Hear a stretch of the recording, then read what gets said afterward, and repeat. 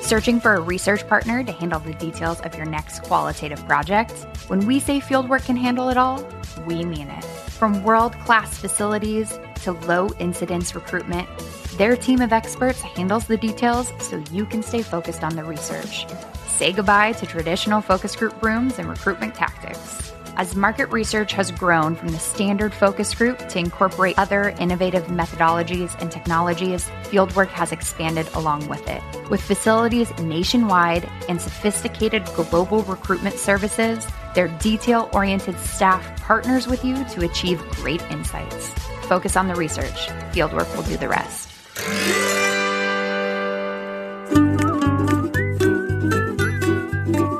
Hello and welcome to Ponderings from the Perch, the Little Bird Marketing Company podcast. I am Priscilla McKinney, the Mama Bird and CEO here with you as always. I have one of my friends, kind of one of my besties here. I do love me some field work. And if you follow me on LinkedIn, that will come as no surprise to you. But I have asked one of the presidents of Fieldwork to come join me because I have some very specific questions about what happens in market research specific to service. And I could not think of anyone better than Adrienne to join me. So I have Adrienne Whitmore. She is the president of the Seattle location. She's been with Fieldwork for over 2 decades. And let me just tell you, if you know anything about Fieldwork, that's not uncommon. They have very, very long tenure, and almost everybody that is a president has worked themselves up from one of the very first jobs at Fieldwork. And that, I think, is what makes the culture so unique. But she has done everything there from recruiting to managing the database. And it's so cool because then she understands every part of it. And so now, as the president of Fieldwork Seattle, it really helps her be able to jump in anywhere she's needed. But I'll tell you kind of a fun fact about her is that she has 2 Chihuahuas, Lola and Roman. So if you are a Chihuahua lover, you probably want to connect with her. For me, she's a shoe lover. So that's enough for me. I'm all good with that. So Adrienne, welcome to the podcast. Thanks, Priscilla. I'm thrilled to be here. Appreciate you having me. You and I do like to chitty chat about some fun things on LinkedIn. So this is now us having to do some work. And side note, we've actually added a golden retriever to the Chihuahua Mafia as well. His name is Bronx, and you will occasionally see him appear on LinkedIn and other social medias. So watch for him. Oh my gosh. Oh, how do you do this? You've got 2 little ones and then a golden retriever now? Yeah. And the smallest one is definitely in charge. Oh, like what goes on with the 3 of them? I got to hear a little bit of how that works. Oh, man. Well, Bronx the Golden wants to be everybody's friend. And Lola, the senior citizen and head of the Chihuahua Mafia, clocks in at about 3 pounds and 13 years old. So you will find her most of the time in my master bedroom closet among the shoes. Okay, well, please post a picture of your Chihuahua if you have one and you're listening to this episode. We definitely want to, number one, know their name. And we do. Because every time I meet a Chihuahua, it's always a crazy name. I have a neighbor that has a Chihuahua. He carries around literally everywhere he goes, and that's named Chica. And then my other neighbor had one named Pepe. It's just, I never seem to meet a Chihuahua that has a normal name like Sam or Fido. It's always like Mr. Peabody or something like that. Yeah, I met one named Captain Underpants once from a child's book. So we'd love to know. Let us know. Okay, well, I guess it's like small dog's big personality, but I wanted to talk today about this whole idea of client relationships. And people give a lot of lip service to this in every single industry in business. But I asked around in market research about who I should talk to. Who do people think like really exemplify this nurturing wisdom about how to really take care of a really long and important client relationship? And your name came up over and over again. So I'm going to kick it off with that and just say, Adrienne, you're known for keeping really good client relationships. What's your secret? What's your whole mindset going into relationships with clients?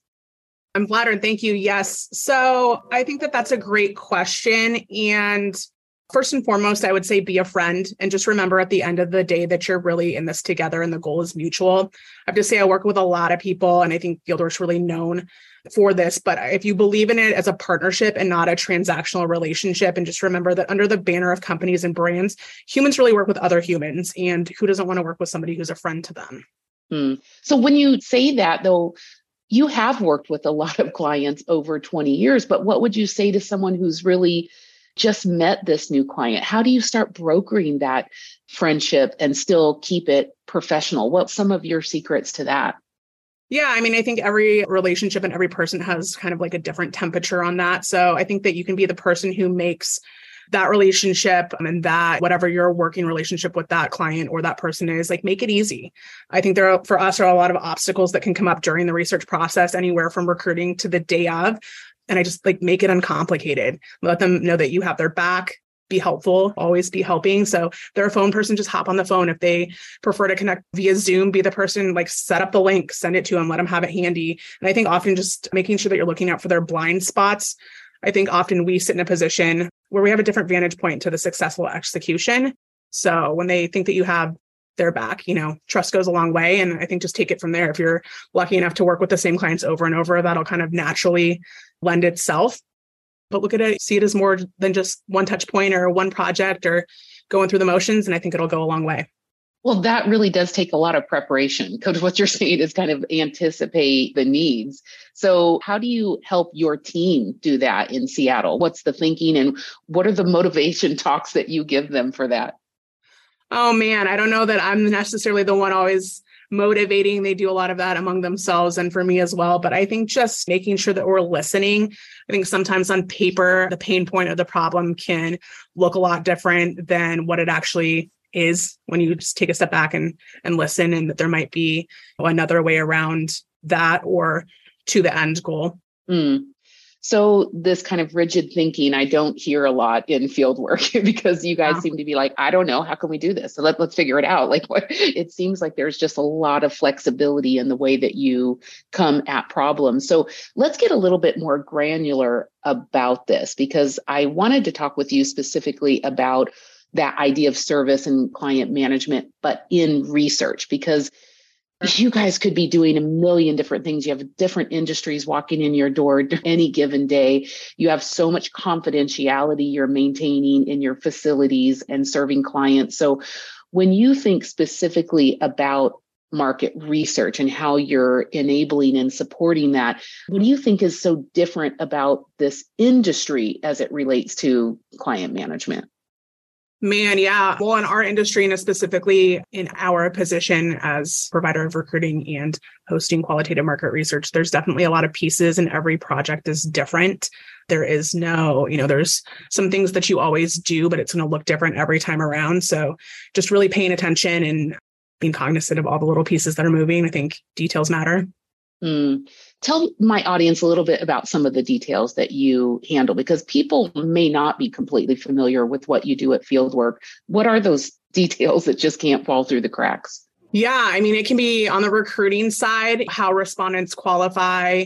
Sometimes we are provided materials that we have the opportunity to take a look at and say, oh, that in my market doesn't exist, or you need to take these extra steps at the facility level, day of, or doing in-person research. And that means we're working with other humans, whether they're coming in to participate or they are the person in charge of conducting that research or sitting in the back room. So it can be a juggle, but I think just check in, make sure that you are prepared and proactive. And again, look, listen, ask what they need, and then just go from there.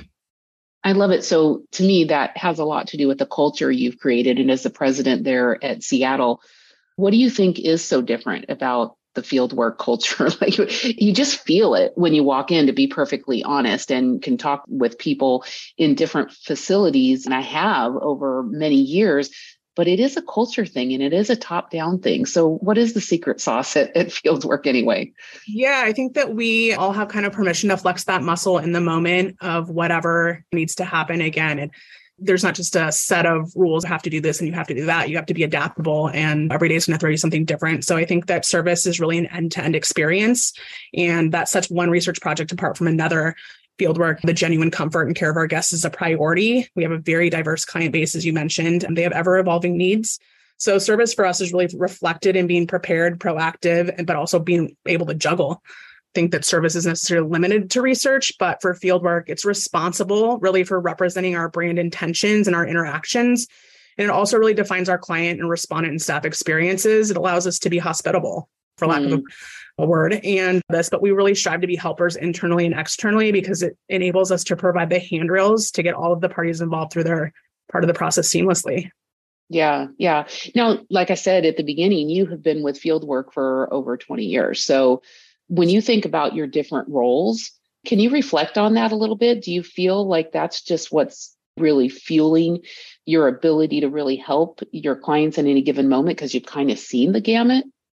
Oh, for sure. I've done probably every role that exists within Fieldwork. So I think I can really take a look at any of those positions or the way that we're working together, both internally and externally, and kind of have a background in what that looks like and what that means and where, challenges and opportunities may exist.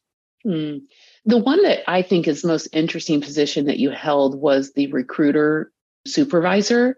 And I think this would actually be the hardest job because I really think in the market research industry, if you break it down, first of all, getting really good people to go face to face and really be engaged and tell you really great insights about your product or your service, the quality of that person really makes the quality of the whole study, in my opinion. But then, so you think, okay, well, the quality of the person. So then you have people who are recruiting it.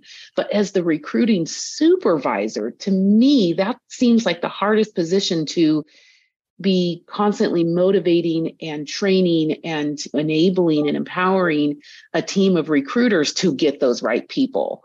Did you find that to be the hardest job you've done, or do you have a completely different take on that? Yeah, it's been a lot of years since I've sat directly in that role. I think it's a little bit different now too, but I think inevitably you're dealing with people that sometimes can feel under the gun or trying to get projects turned around quickly. But I think just encouraging them. We're provided screeners or we create screeners that are very specific. So I think just managing that they're asking all the right questions, they're validating people. Fieldwork, we have some standards in terms of checkpoints that go along with recruiting and validating, confirming, making sure, again, it's multiple touches that get the right respondent into the right room on the right day at the right time. So, right. Oh my gosh, the moving parts that you guys have. Many. Must be crazy. Okay. So now as the president, really, the client relationships you're maintaining are either the end client, the end company who's coming directly to Fieldwork, either for recruiting or to host at the facility. But you're also client management as a lot of other market research firms that are using you. So now you're really dealing with the people who are asking all the questions and doing the moderating or conducting the research directly. So kind of want to give you this phrase that I hear a lot of people say, and I'm wondering if you agree or disagree with it or how you might kind of reconstruct it that best exemplifies, I think, what you do. But a lot of people talk about customer service as under promising and over delivering. Do you think that is a good way of looking at things, or do you think it misses the mark? This might be polarizing, but I'm going to say I completely disagree with that thought and that sentiment. I think that well-managed expectations avoid disappointment. And my recommendation would be to have a high bar to start with, but promise what you're able to deliver and then always aim to exceed expectations. I think that if you're playing down your ability or deliverable from the start, that comes at a cost as well. I think that if you're aiming low, your over delivery is likely mediocre. Oh my gosh, I would totally agree with that. And I think in terms of setting the standards and you have to then really know the power of your team. Like, can you get this done? Sure. So how do you feel about that at Seattle and having worked your entire career through different facilities and now leading the Seattle team?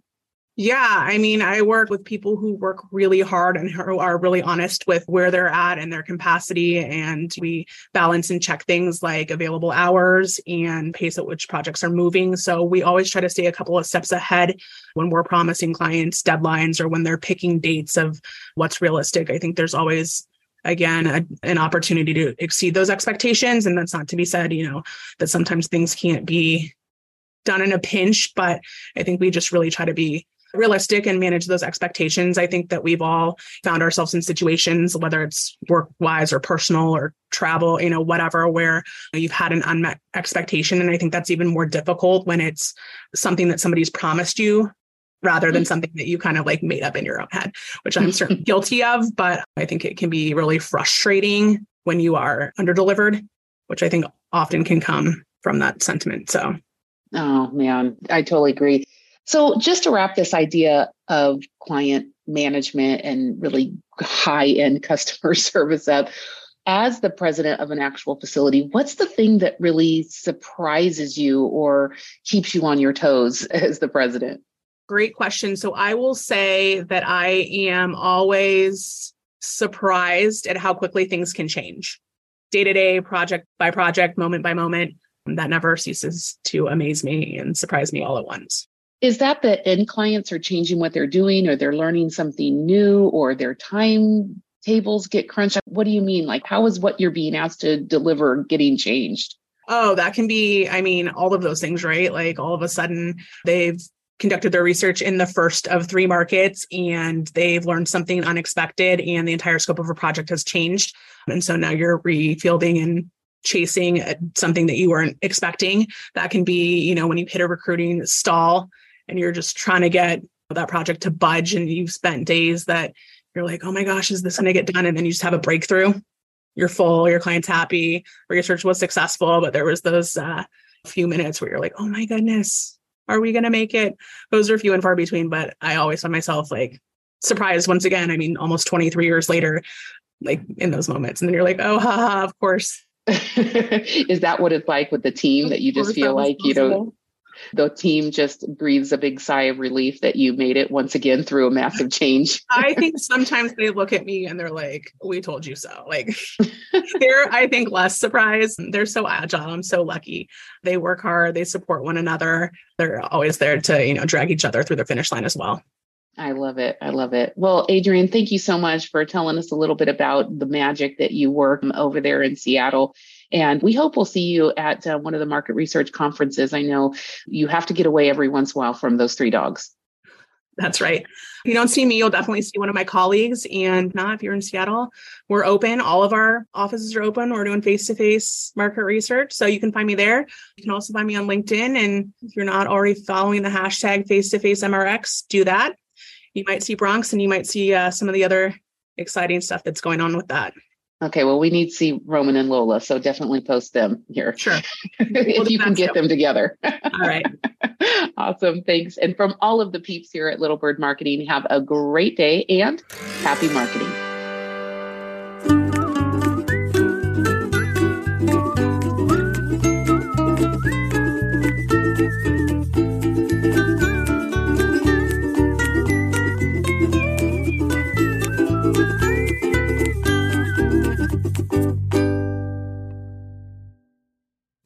This podcast is a part of the C-Suite Radio Network. For more top business podcasts, visit c-suiteradio.com.